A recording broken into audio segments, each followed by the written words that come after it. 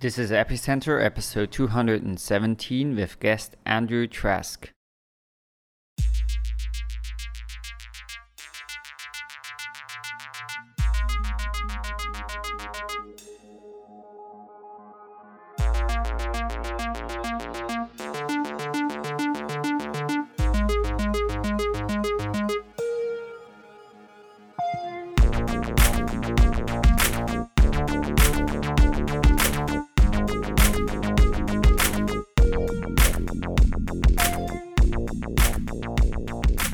Hello and welcome to Epicenter, the show which talks about the technologies, projects and startups driving decentralization and the global blockchain revolution. My name is Brian Fabian Crane. And I'm Meher Roy. Today we are talking to Andrew Trask of OpenMind. OpenMind is a very interesting project that uses tools from cryptography and blockchains in order to create decentralized AI that can use private data from different people around the world to train AI models without compromising the privacy of the people contributing the data. Andrew, welcome to the show. Thanks. Great to be here. So before we start, tell us a bit about your background and how you came to create OpenMind. So before I moved here, I'm a PhD student at the University of Oxford. And before I was a PhD student, I worked for a really exciting company based in the US called Digital Reasoning. And they specialized in on-prem enterprise deep learning and AI services, and they still do. And one of the things I came to really appreciate then was how difficult it was to get access to private data. And so during my time here as a PhD, I got really involved in AI safety conversations. And really how OpenMind got started was a blog post looking for the right tools to build safe AI and to try to contribute to that conversation. That's how I came across multi-party computation, homomorphic encryption, and there's a kind of a blog post out from last March. And then we opened up the GitHub repositories in I guess July of last year, and we've just been writing code ever since. So tell us, why is cryptography like homomorphic encryption and multi-party computation relevant to safe AI and AI in general? That's actually a great question. And for I think most of their existence, the conversation around AI and machine learning and these cryptography tools have sort of lived in isolation. There's been a handful of workshops at NIPS or ICML where there'll be a few papers that discuss private machine learning, but it's still a really small field, but growing quickly.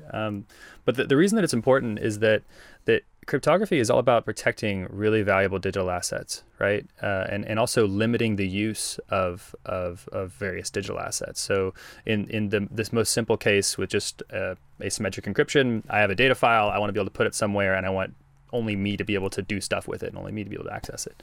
But in the context of machine learning, often you want to have something that's a little bit more nuanced. You want to have the ability to just do training or just do prediction.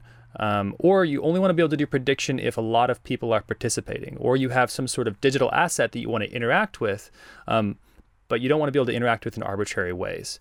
And that's where the conversation between kind of cryptography and machine learning really gets started.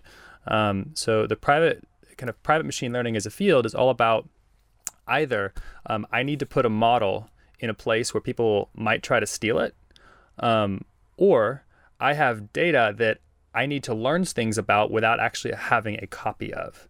And so the blog post that really kicked off OpenMind was talking about homomorphically encrypted models, where I can take a model that's fully encrypted and I can give it to you, and you can make it smarter, but you don't have the ability to predict with it.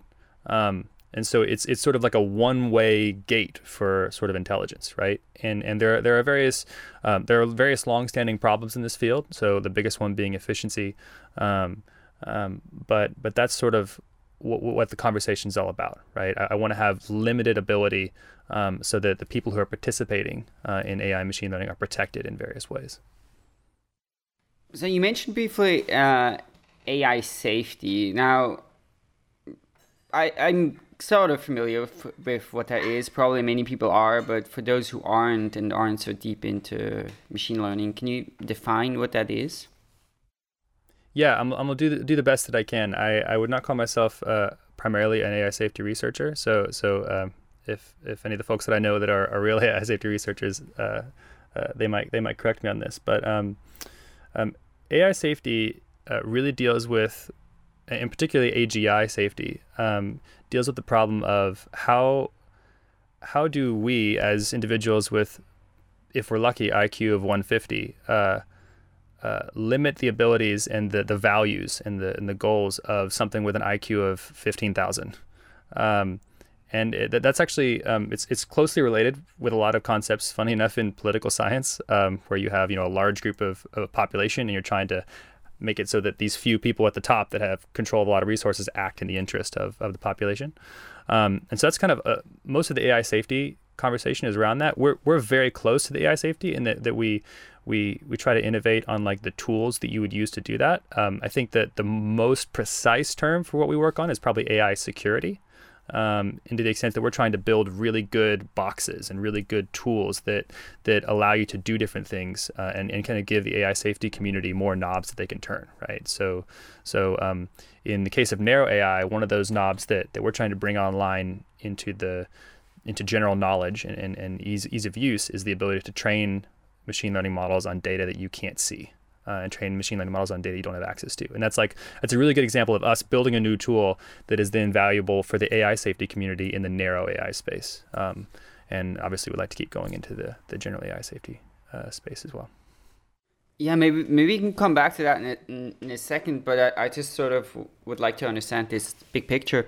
Now, we kind of started talking immediately about this idea of how OpenMind a little bit approaches these things, but maybe to give a bit more context as well, there's a lot of news these days, right? A lot of kind of discussion and discourse around the issue that, a few companies like Google, Facebook, Amazon are acquiring like huge amounts of data and acquiring a huge amount of power, right? We also see political backlash against this, and with in Europe, for example, with things like this right to be forgotten or like data protection laws and stuff like that. So what do you see kind of as the current state, like where the trajectory is, and how does that fit into OpenMind?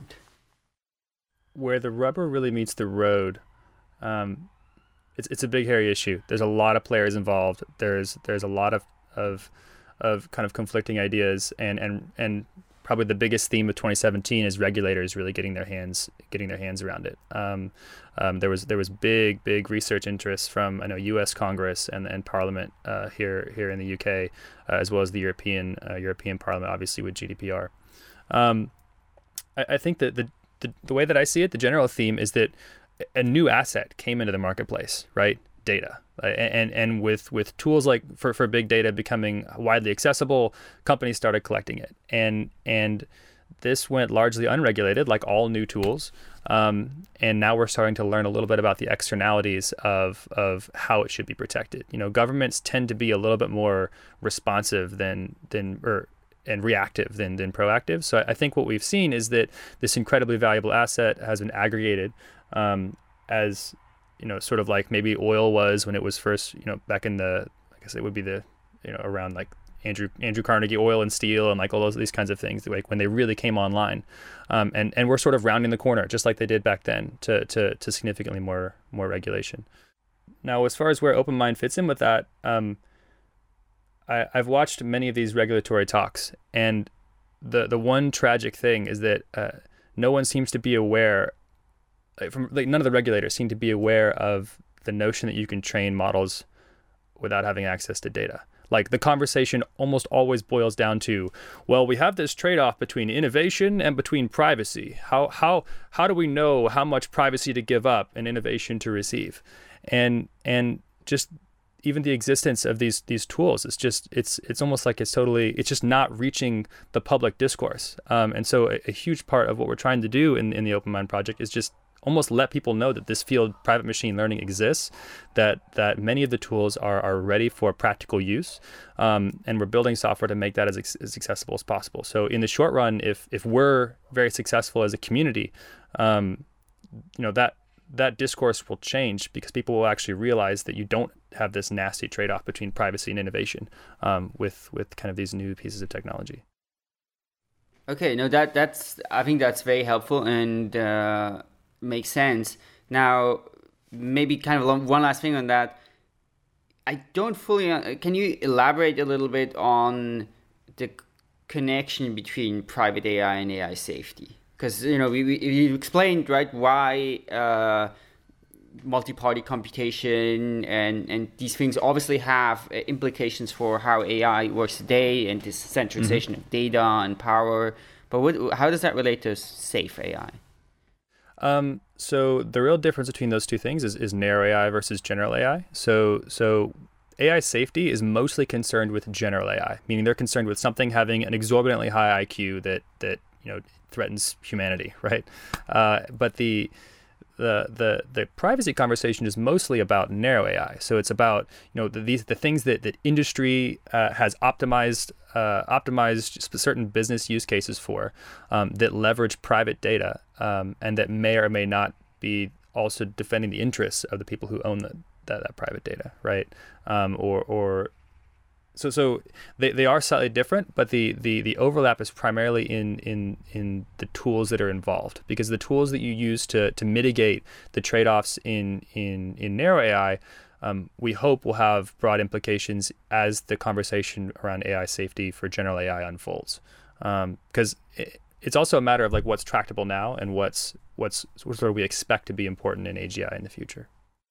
Yeah, maybe one thought on that. I mean, I don't know much about AI, but when I was reading maybe some sort of science fiction novel where like AI takes over the world and stuff, it seemed pretty obvious to me how blockchain could play a huge role in that you could have maybe some kind of reputation system managed on a chain, right, where there could be some kind of way to turn off access for these AIs, or like some kind of economic management layer, right, that kind of controls AI and puts some sort of governance over it. Do you see that also as a direction in the long term to handle this AI safety problem?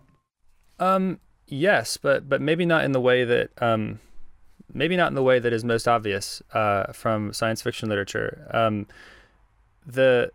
The thing that blockchain brings to the table in terms of governance is not really nothing new on like the theoretical governance side, right? Like you still have the same problems with value alignment. Like how do you get these super smart things to have the same values as us, which is the same as saying, how do we have our political leaders have the same values as us? And so even for the normal kind of political alignment conversation, it's not like there aren't new themes. What blockchain really brings is potentially is tremendous amounts of liquidity and transparency to that conversation. So whereas right now we vote on basically everything for the whole year with this one very discrete event, right, which is when we vote for one political leader to take power. And you could think of there could be scenarios in the future for AGI where you could have very discretized events for how you make your say and try to have the AI to be aligned to your own values. The really nice thing about blockchain is that you can make that a lot more nuanced, right? Like because you can do lots of transactions really, really quickly. So particularly with AGI, what I'm really excited about is the ability that instead of saying, oh, this AGI did something bad, let's pass a bill and like turn it off, right? You could say, hey, this AGI is behaving, its value is misaligned a little bit in this direction. Let's curb the resources on that side and give it a little bit more reward on this side, and sort of direct it towards where we want it to go, right? So when I say increase liquidity, I mean increase nuance in the way that we can interact with the two main resources that it lives on, right, which is compute and data. And so that's kind of why I'm most excited about blockchain participating in the AI safety conversation. It gives us much more fine-grained control over, in theory, than traditional kind of governance structures based on sort of hierarchical voting schemes do. And I think that's net new. That's very interesting, and and obviously the interplay with blockchain being accessible to consumers to be able to participate is also extremely exciting. So from AGI, let's sort of return to narrow AI and and OpenMind. So OpenMind is one of the first systems that that uses like blockchain and in order to do something interesting, in order to deliver a capability that is new. The way I understand it is generally with traditional AI and machine learning, the way the industry works is there's a company in the center that collects data from a lot of users. It creates a huge data set, and then this data set is used to train models inside the company. And once the model is trained, it creates some kind of application or API that others can access, and it monetizes basically the access to that model in some way. Now, OpenMind is about flipping this architecture, and tell us like what OpenMind would allow, and how would models be built on OpenMind and monetized on OpenMind. That was a brilliantly articulated kind of description of sort of how the machine learning industry works right now, and we do live in a world where this is kind of the structurally, like all of our machine learning and AI tools assume that you've collected all the data into one place. So there's kind of not another option, right? And even from a business model standpoint, the machine learning business model is dependent on this idea because that's how all the resources and all the tools and all the kind of almost even just the ideas in the VC's heads kind of sit. The story for how OpenMind participates in this really starts with how much tools can define what people actually spend their time doing. Because ultimately what we are is we're a community and we're a set of open source tools, right? And so what we would like to see is people pick up tools like federated learning and really change that dynamic. So federated learning in particular, right? This is a piece of technology that was developed internally at Microsoft and Google to allow you to train machine learning models on data that's not centralized. And they originally started working on this in the context of smartphones. So from a networking standpoint, you didn't want to actually have to pull data from smartphones to be able to update the model that like recommends the next word for when you're texting. And so what we would like to do is be able to make that kind of federated learning technology widely accessible, right? So that instead of, if I want to train a machine learning model right now, I would go to a VC and say, hey, I think that I can train a model on Fitbit data, and that will use your heart rate to predict how well you're going to sleep that night, or some other lifestyle goal you're trying to optimize for. Then once you convince that VC, they'd write a big check. You would buy the data. You would kind of clean it, train your model, and then sell the use of that application. This is all contingent on whether or not you can convince the VC that this model is going to make money. You can kind of forget the idea of doing it for just social good, right? Where OpenMind changes that story is if we execute on the vision that we've laid out, instead of going to a VC and going through this whole rigmarole without even like getting out of your pajamas, you'll just walk over to your laptop, sit down, and open up, your Jupyter notebook and train a model on private data. That it will be readily accessible, that there will be no privacy kind of trade-off as an externality, and that kind of your everyday machine learning developer will have access to these kinds of data sets, and not just for commercial use, but also for just building a model for social good. And that's, the name OpenMind is really inspired by open source. To the extent that the open source community took something that was almost all like that was built in industry and only used for kind of making money, and instead allowed large groups of individuals to collaborate on it in such a way that you can also spend time doing things for social good. And in the machine learning space, that means access to compute and access to data with tools like federated learning. So that effectively means that if you're the engineer building the model for Fitbit data, so let's assume that these Fitbit devices, they collect heart rates and sleep patterns. So you're the engineer building the model, and I am a user of this Fitbit, and my Fitbit collects my data. then you can essentially create a model, and I can help train your model with my data in such a way that my data always stays with me and never needs to be shipped to you.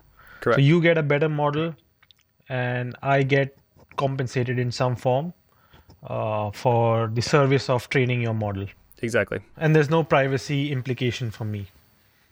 So yes, there are always privacy implications, like from a cryptographic security standpoint. Like there was a new vulnerability against almost every operating system on the planet that came out 3 days ago. But barring events like that, the system is designed to mitigate the need for machine learning engineers to actually see the data points that they're training, and that's net new, and making that accessible has really, really nice externalities.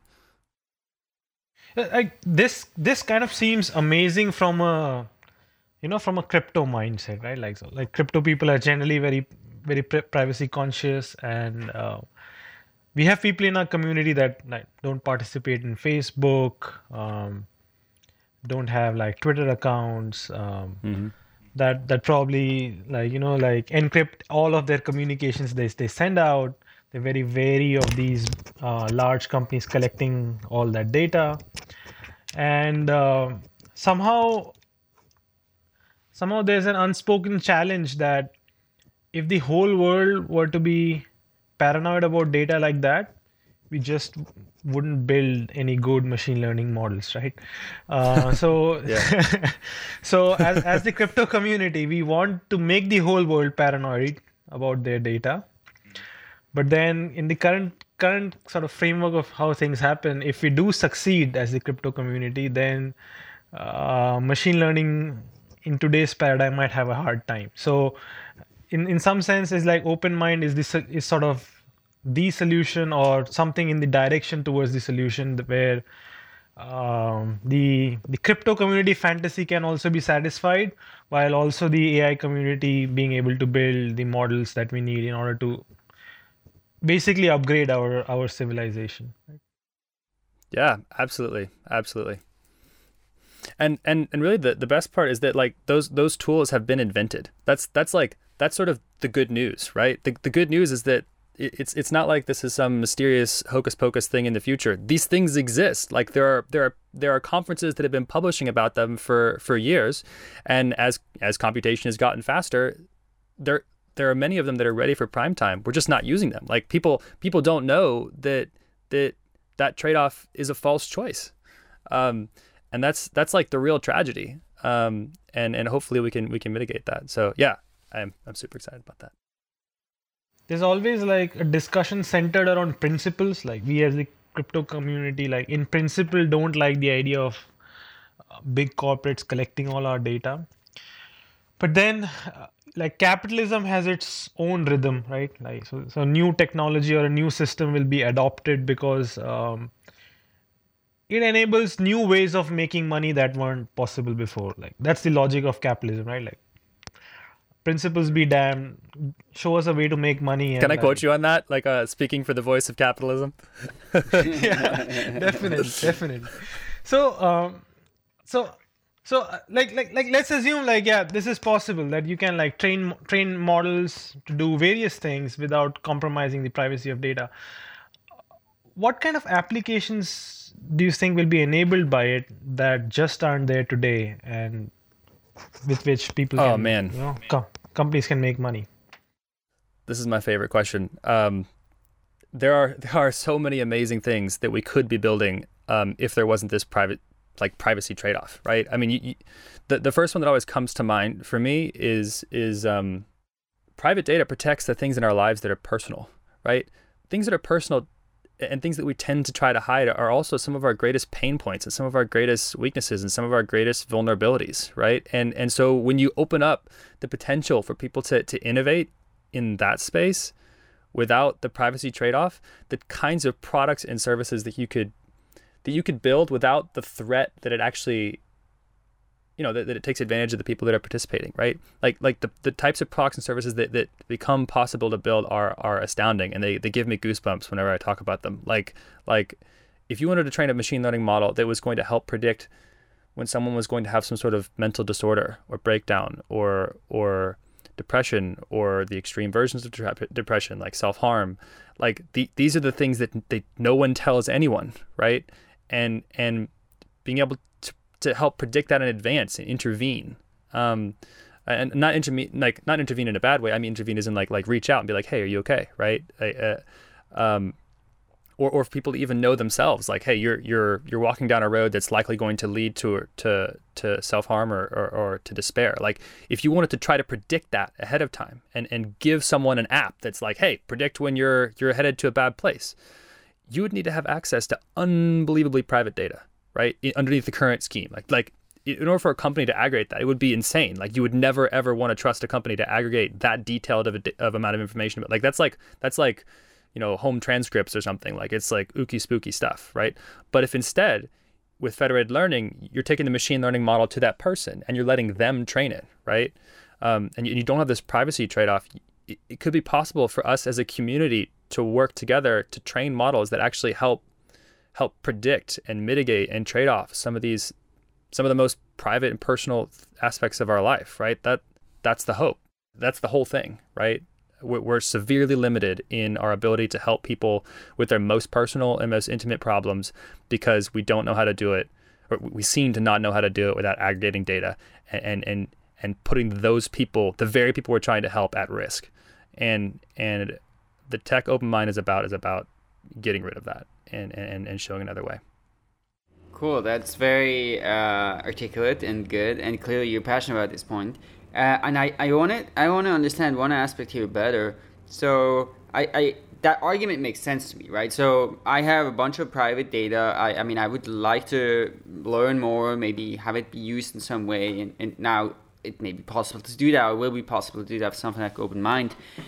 But if you look at this overall kind of transformation of how the industry works that Meher and you kind of described, right, where we have this shift from data and algorithm in a silo controlled by a huge company to data being kind of commonly available but encrypted, algorithms being improved on this almost like public good.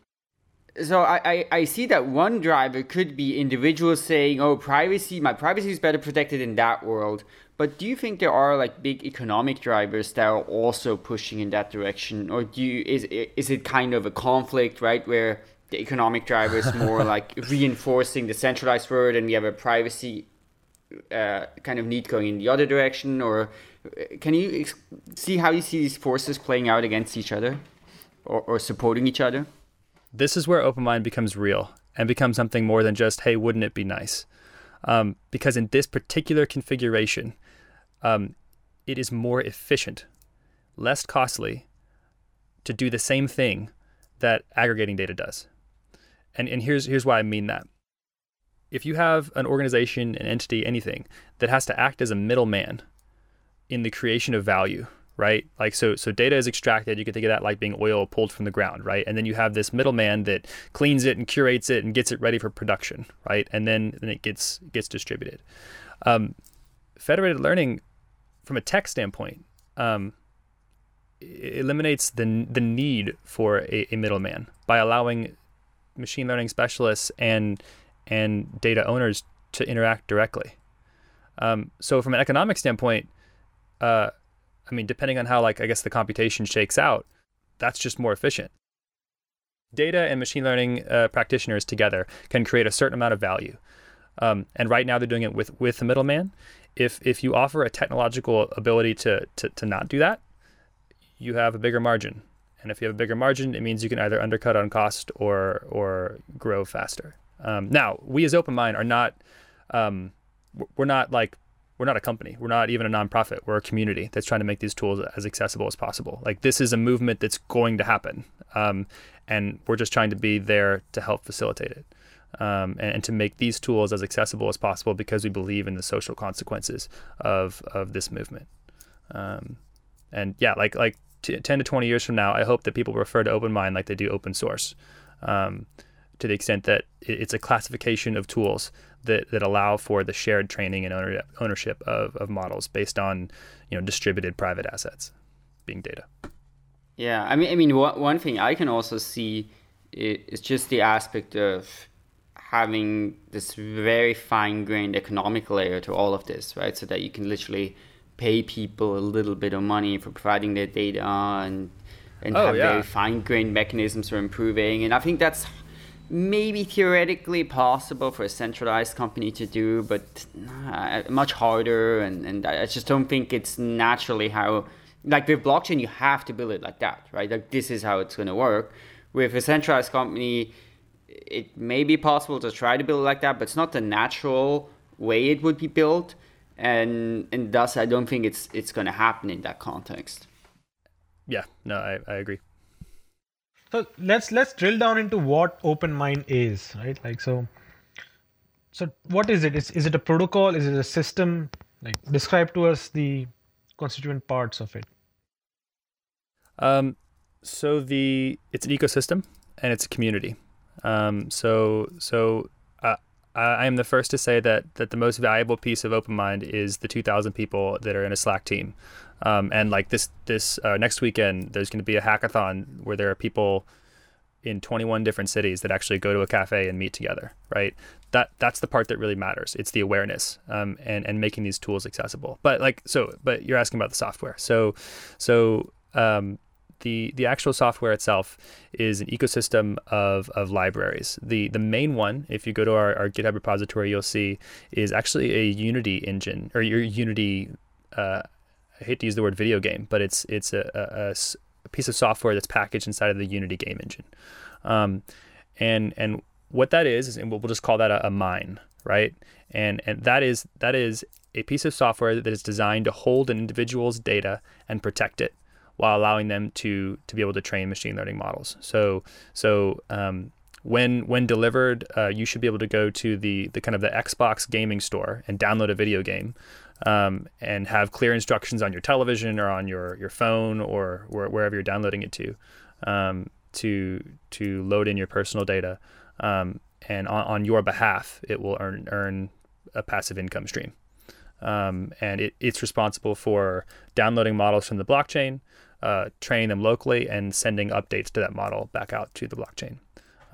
So if you're picturing it in your head, it's kind of this sort of graph, right? Where at the middle sits the blockchain, and all these edges go out to individuals, who then, with their private data, send gradients back up to the head node, which are then distributed back to whoever's training the model.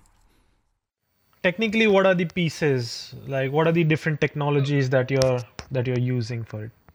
Yeah, so there's a deep learning library called SIFT, and the reason we call it SIFT is it's like sifting through sand, where you're keeping the intelligence that you want, but you're leaving the data behind.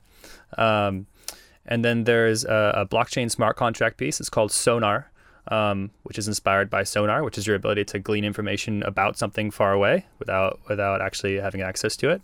And packaged inside of SIFT is also the kind of the encryption pieces. So it's a part of SIFT. So it's a homomorphically encrypted and multi-party encrypted deep learning library. So you can think of it's structured a lot like PyTorch or Keras. And actually we have interfaces now where PyTorch and Keras, if you're not familiar and you're watching this, those are the main two of the main deep learning frameworks out there. Is also TensorFlow. The way that we're setting up our SIFT library is that if you use PyTorch or Keras, you have an interface that is indistinguishable. So that's like a deep learning library that has the exact down to the method calls. It's exactly the same, but it can be attached to very large private data repositories in the backend. So yeah, deep learning library, smart contracts system, and I guess the only other piece that's worth mentioning is a piece that we haven't yet released it yet, but this is kind of be the coming out in the next few weeks is Open Grid, which is basically the distributed compute network that this will train on. So if you want to use kind of the GPU that's sitting in your game console, your PlayStation or your Xbox, or you have some other NVIDIA GPU or something like that, and you want to earn an income passively by training deep learning models, you'll be able to do so. And the whole network will sort of sit on top of that compute layer.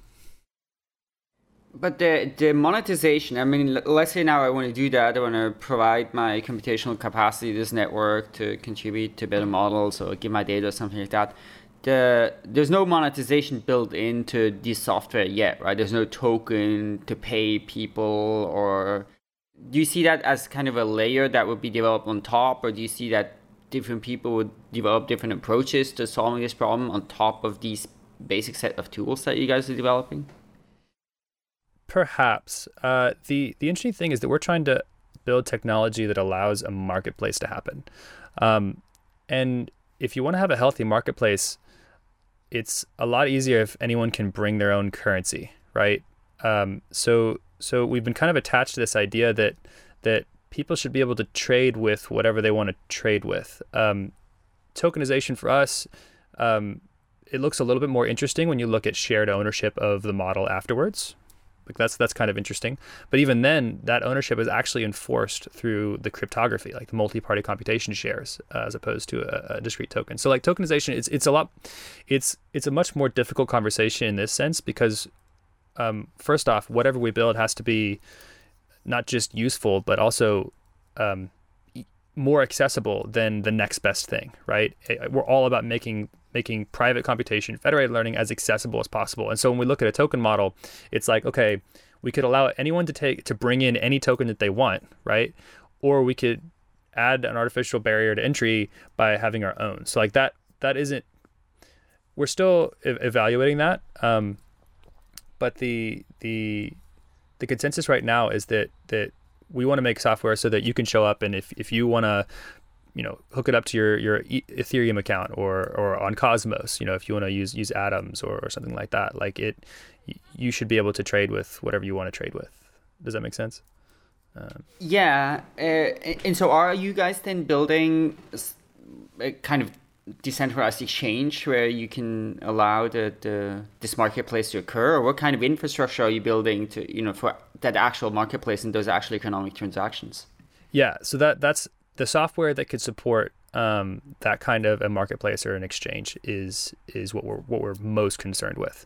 And actually making that exchange occur efficiently is that's the main problem that we work on day to day. It's all about, okay, if you have a data set and I have a model and I send you a model and you're sending me incremental updates, how do we, as efficiently as possible, without executing too many transactions and losing money on gas, or without doing the cryptography wrong and then making the gradient aggregation process really, really expensive for, homomorphic encryption and multi-party computation being inherently expensive algorithms. Like the main problem that we focus on is making that exchange of value as efficient as possible, which is honestly a very academic pursuit. Like that, and that's kind of the main theme. If you hang out in the Slack team, you'll hear us talking about that most of the time. So the basic idea is obviously like, so you want to build a model, and there's 100 of us, right? Brian and me are two of them who have data that's relevant to train your model. So you send us the model, I train the model on my side, that ship the update. Then Brian downloads the updated model, trains that model, ships the update.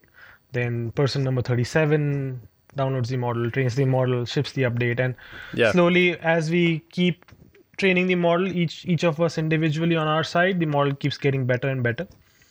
And we are all compensated for basically training the model in Ether or Atoms or whatever the currency underlying the system. So this can be the compensation mechanism can be like a blockchain token, like a standard token, right? Yeah, or a stable coin, because like the biggest threat of a token for us is that the volatility is so much that no one actually wants to use the marketplace that we build for what we built it for, right? I was extremely excited that one of the ways you introduced the project a few minutes ago was like one of the first projects that's trying to do something real and new with the blockchain. Like our community cares a lot about this thing being used for exactly what we built it for, and for you to like put your bounty for training a machine learning model on the blockchain and for it to go up and down in value 10% per day is unacceptable, right? That's just it. No one's going to train $1 million healthcare model that way. It's just we need this to be used by real people trying to create real value. And so like if someone comes along and solves the stablecoin issue or one of those other innovations, like it's not within our scope, but we don't have time, resources to try to play Federal Reserve with our own own cryptocurrency to create that kind of stable market. Like we kind of need that to be solved elsewhere, to be honest. But that's where we're coming from. And I know most other projects are like ICO first and write software later, and we're totally inverted from that standpoint, to the extent that we've raised no funding, but we're still, the 110 people have contributed code and 2,000 people are in the Slack, and our hackathon next week will be all over the world, and like people are really, really engaged and involved. But that's sort of, we really want it to be used for what we're building it for, and that's kind of how we've set up our priorities. One thing that I don't understand is in all of these blockchain systems, how to partition a resource into multiple different agents for a service they deliver is an outstanding problem. Like, so if you look at Bitcoin, there's a bunch of miners. Each of them is an economically distinct entity. And then you have the reward, which is like the block reward. And you want to distribute this block reward into these entities in some proportion of the value contributed to them, right? So in the case of Bitcoin, that is turns out that's pretty easy. Like, you can measure the amount of work contributed by each of these miners, and therefore you can partition this reward pretty efficiently. Now, in your case, you have the central company that wants to train a model, and it wants to distribute a reward to all of these different agents in order to get the model trained. And then you have these different agents like me, Brian, that will contribute to training this model. And our contributions might have different value to the company, right? So maybe when the model is entirely new, my data set might be very similar to Brian's, but I trained it first. So that first bit of training is very useful. But then 100 other people trained it, and Brian was the 101st, and Brian's training is less valuable. So how do you decide how much to give to each agent that trained? Yeah, so we're super excited about our solution to this problem. And the way that we look at it is directly inspired from machine learning research. So whenever you're going to go to train a model, the way that you objectively evaluate how accurate it is using a validation set. That's also the best way to specify what kind of model you want to be trained, right? If I just say a sentiment model, I could mean, like we talked beforehand, like I could mean a sentiment model for hospital patients, or I could mean a sentiment model for movie reviews, or I could mean a sentiment model for product reviews, and like all these things, like they're domain specific, right? So the best possible way for someone to specify, hey, I want a model that knows how to do this, is to provide a small validation data set. That also gives us the ability to objectively evaluate how valuable each gradient is, or each set of gradients is, to the incremental increase in intelligence of that model. So the most expensive version you could think of like this: you send in a gradient, we update the model, run the validation set over that model, and now we see that it's 1% smarter, right? Or it's 1% closer to the target goal, and thus 1% of the bounty is allocated to you. Now, obviously, what we're working on are efficient approximations of this, so that you don't have to run the validation set after every gradient, right? And that's what a lot of our innovation is based on. But as a sort of high-level starting point, that's what it's more or less based on. So incremental increases in the intelligence as measured by a validation data set allow me to know, his data's crap, his data's really good, I'm going to pay him more, right? Without me ever actually seeing the data. The other piece you mentioned about showing up earlier or showing up later is solved using just a slightly different trick. So on the one hand, we actually do want to incentivize people to be first, because that's what makes the model get trained fast enough. But because these models tend to follow a pretty it's a downward sloping curve, right? You can sort of kind of adjust just using a function that offsets sort of, the first 50% receives this much bounty, the next 30% receives this much bounty, the next 10% receives this bounty, and you can do that in a continuous way, so that you can control how much you want to incentivize the first guy. Because anyone who's trained a machine learning model knows the last 5% is where you spend most of your work. Okay, so you can kind of adjust it, and you can basically kind of overpay the later improvements. Exactly. Yeah. And that's something that you guys would decide, or would that each?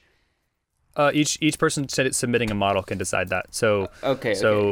Cool. Depending on how much they care, like if they just really need a model right now and they want it to train really quickly, well then I imagine they would skew their rewards more towards the beginning of training. But if they're looking for the state of the art model, then they would reward heavily for the last mile, right? And they would really try to get everyone to eke out that last 1%, and incentivize them to participate.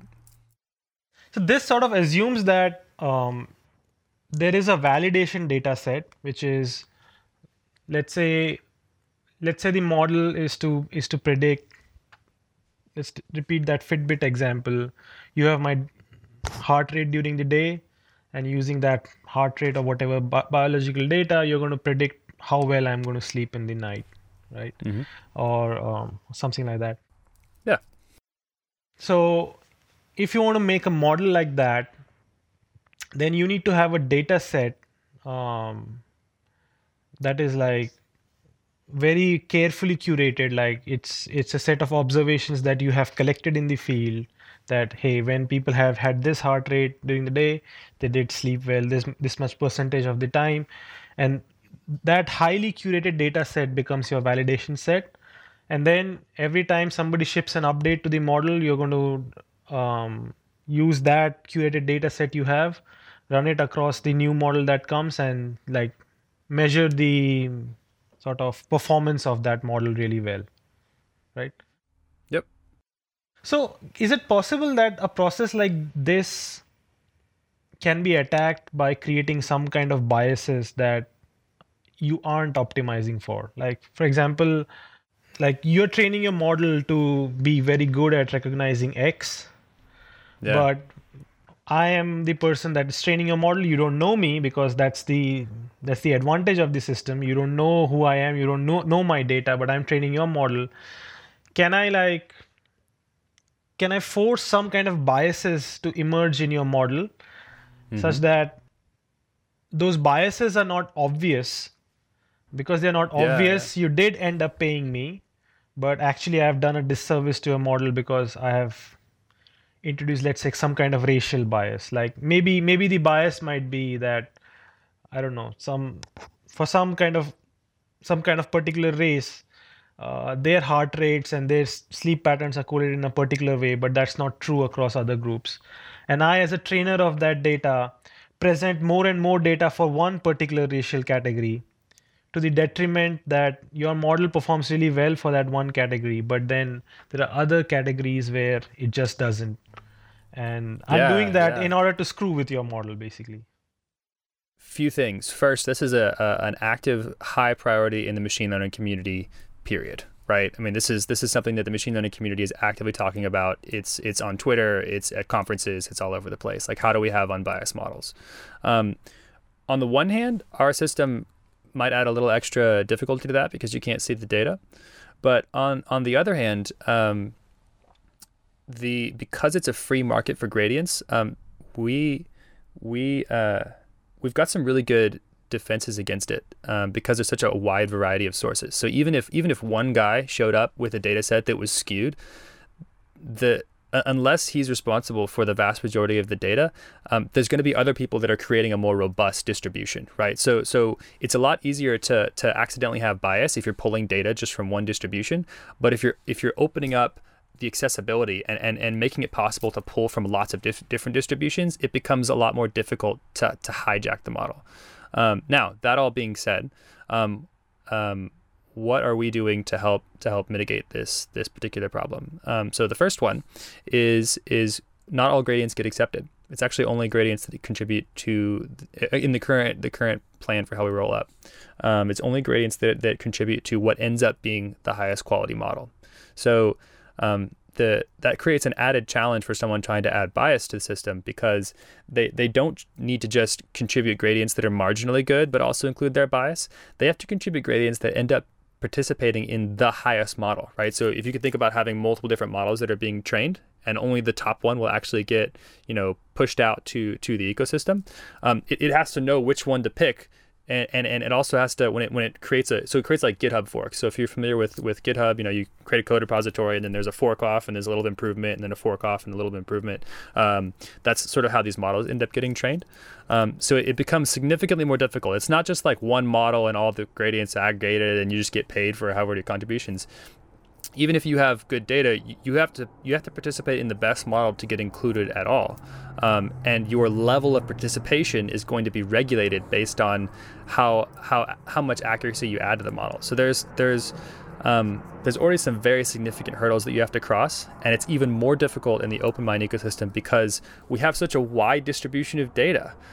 So whereas you can provide your piece of it, unless you can convince the system that you should be you should be the dominant amount of gradients, which you can only do if you're also contributing good data, it becomes very difficult. So this is still an active research question. It's an extremely high priority in the machine learning community, but we like to think that we sit at a pretty strong advantage by allowing data to come from multiple different sources and by not allowing any gradients, but only gradients that contribute to the best model. Cool. So what's the current state of the OpenMind project? Like, how far have you gotten? What are the main things coming up? Yeah, so we opened our GitHub repositories in July of last year. So we're almost 6 months old. We launched our first smart contract on a test chain in, I think it was November, that you could do basic federated learning with. And I guess in the last 6 months, our community has grown to about 110 code contributors and about 2,000 people on our Slack channel. The next thing to be released here in the next few months we just finished our kind of initial deep learning library interfaces for PyTorch, for Keras, and our standard autograd system. So basically you can chain together any sequence of kind of machine learning computations and it will automatically backpropagate and update. So the deep learning library is more or less in alpha. We do have a blockchain or a smart contract up on the blockchain. That being said, we're working hard on performance improvement. So I wouldn't necessarily say that was ready for kind of general availability or prime time. It's on a test chain.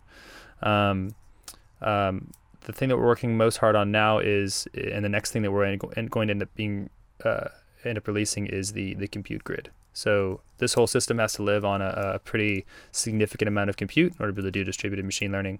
And so we're looking to release that part in alpha in the next few months, next two to three months. We'll have it internally before then.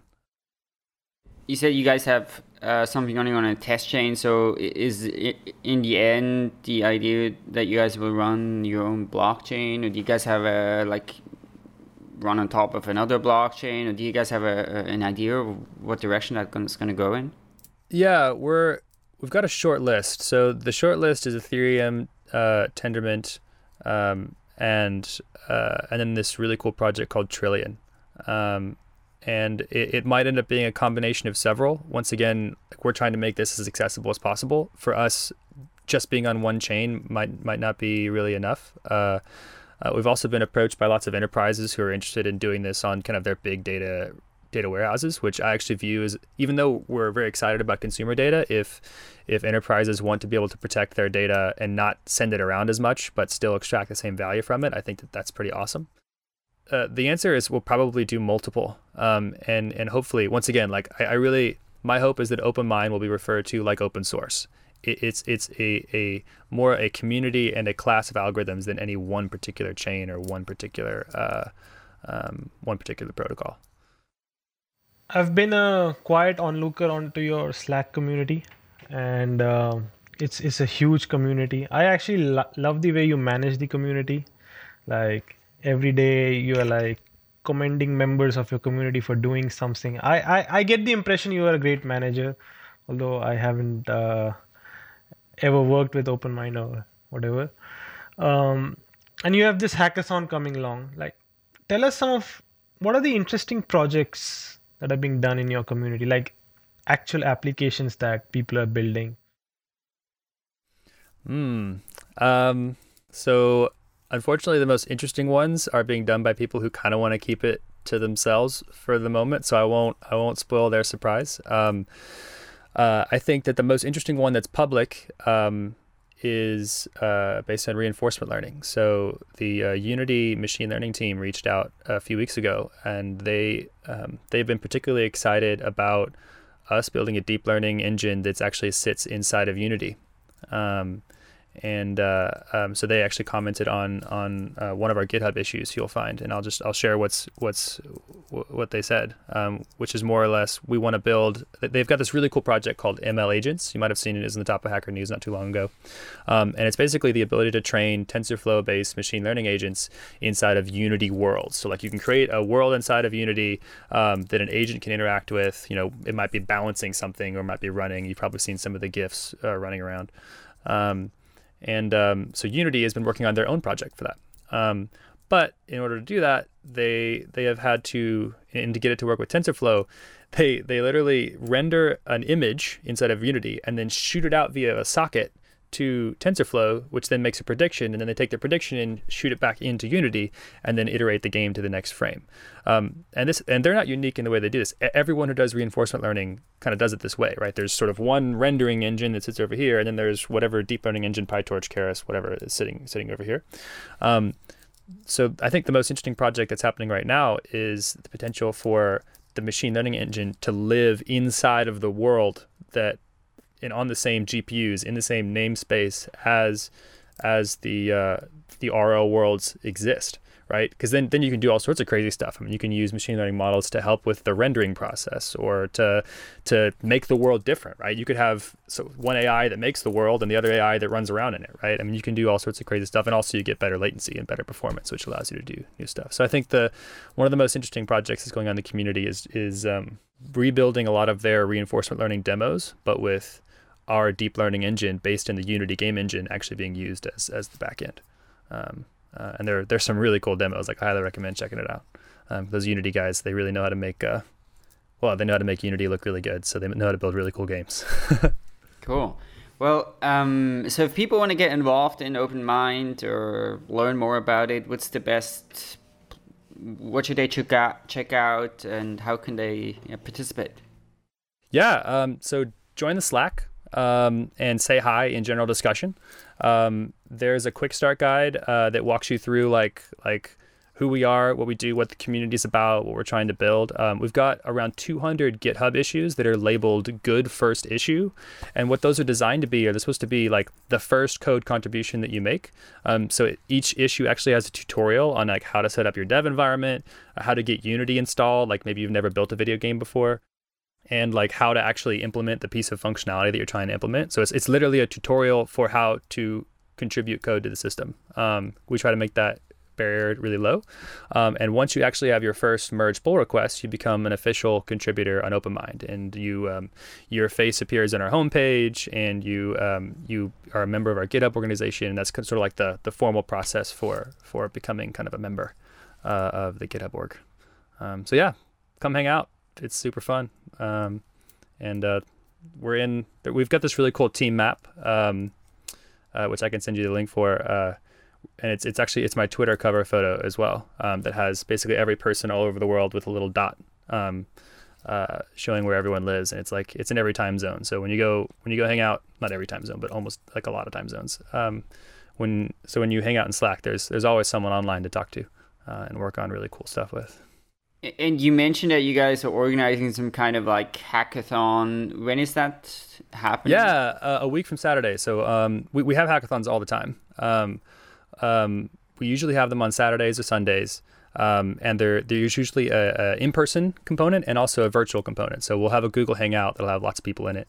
But this on Saturday the 13th, we're going to have a hackathon, and I believe there's going to be 21 physical locations in 21 different cities around the world. So there's probably one near you. There's like a Florida, Toronto, California, Turkey, Austria, London, obviously, because I'll be there. But yeah, so come to the hackathon, and if you can't come in person, come hang out, and we'll get to know each other. Cool. Well, Andrew, thanks so much. It was a pleasure learning about this super awesome project, and I do agree with Meher, even though I don't have as deep an insight, that you seem to be. This seems to be a very vibrant and well run and growing community. So I hope I'm going to see lots of exciting news coming out of this project. Me too. Thanks for having me. So thanks so much, Andrew. And of course, thanks so much for our listener for once again tuning in. If you want to support the show, you can do so by leaving us an iTunes review or sending us a tip as well. And otherwise, we look forward to being back next week. Thanks so much, and we'll see you then.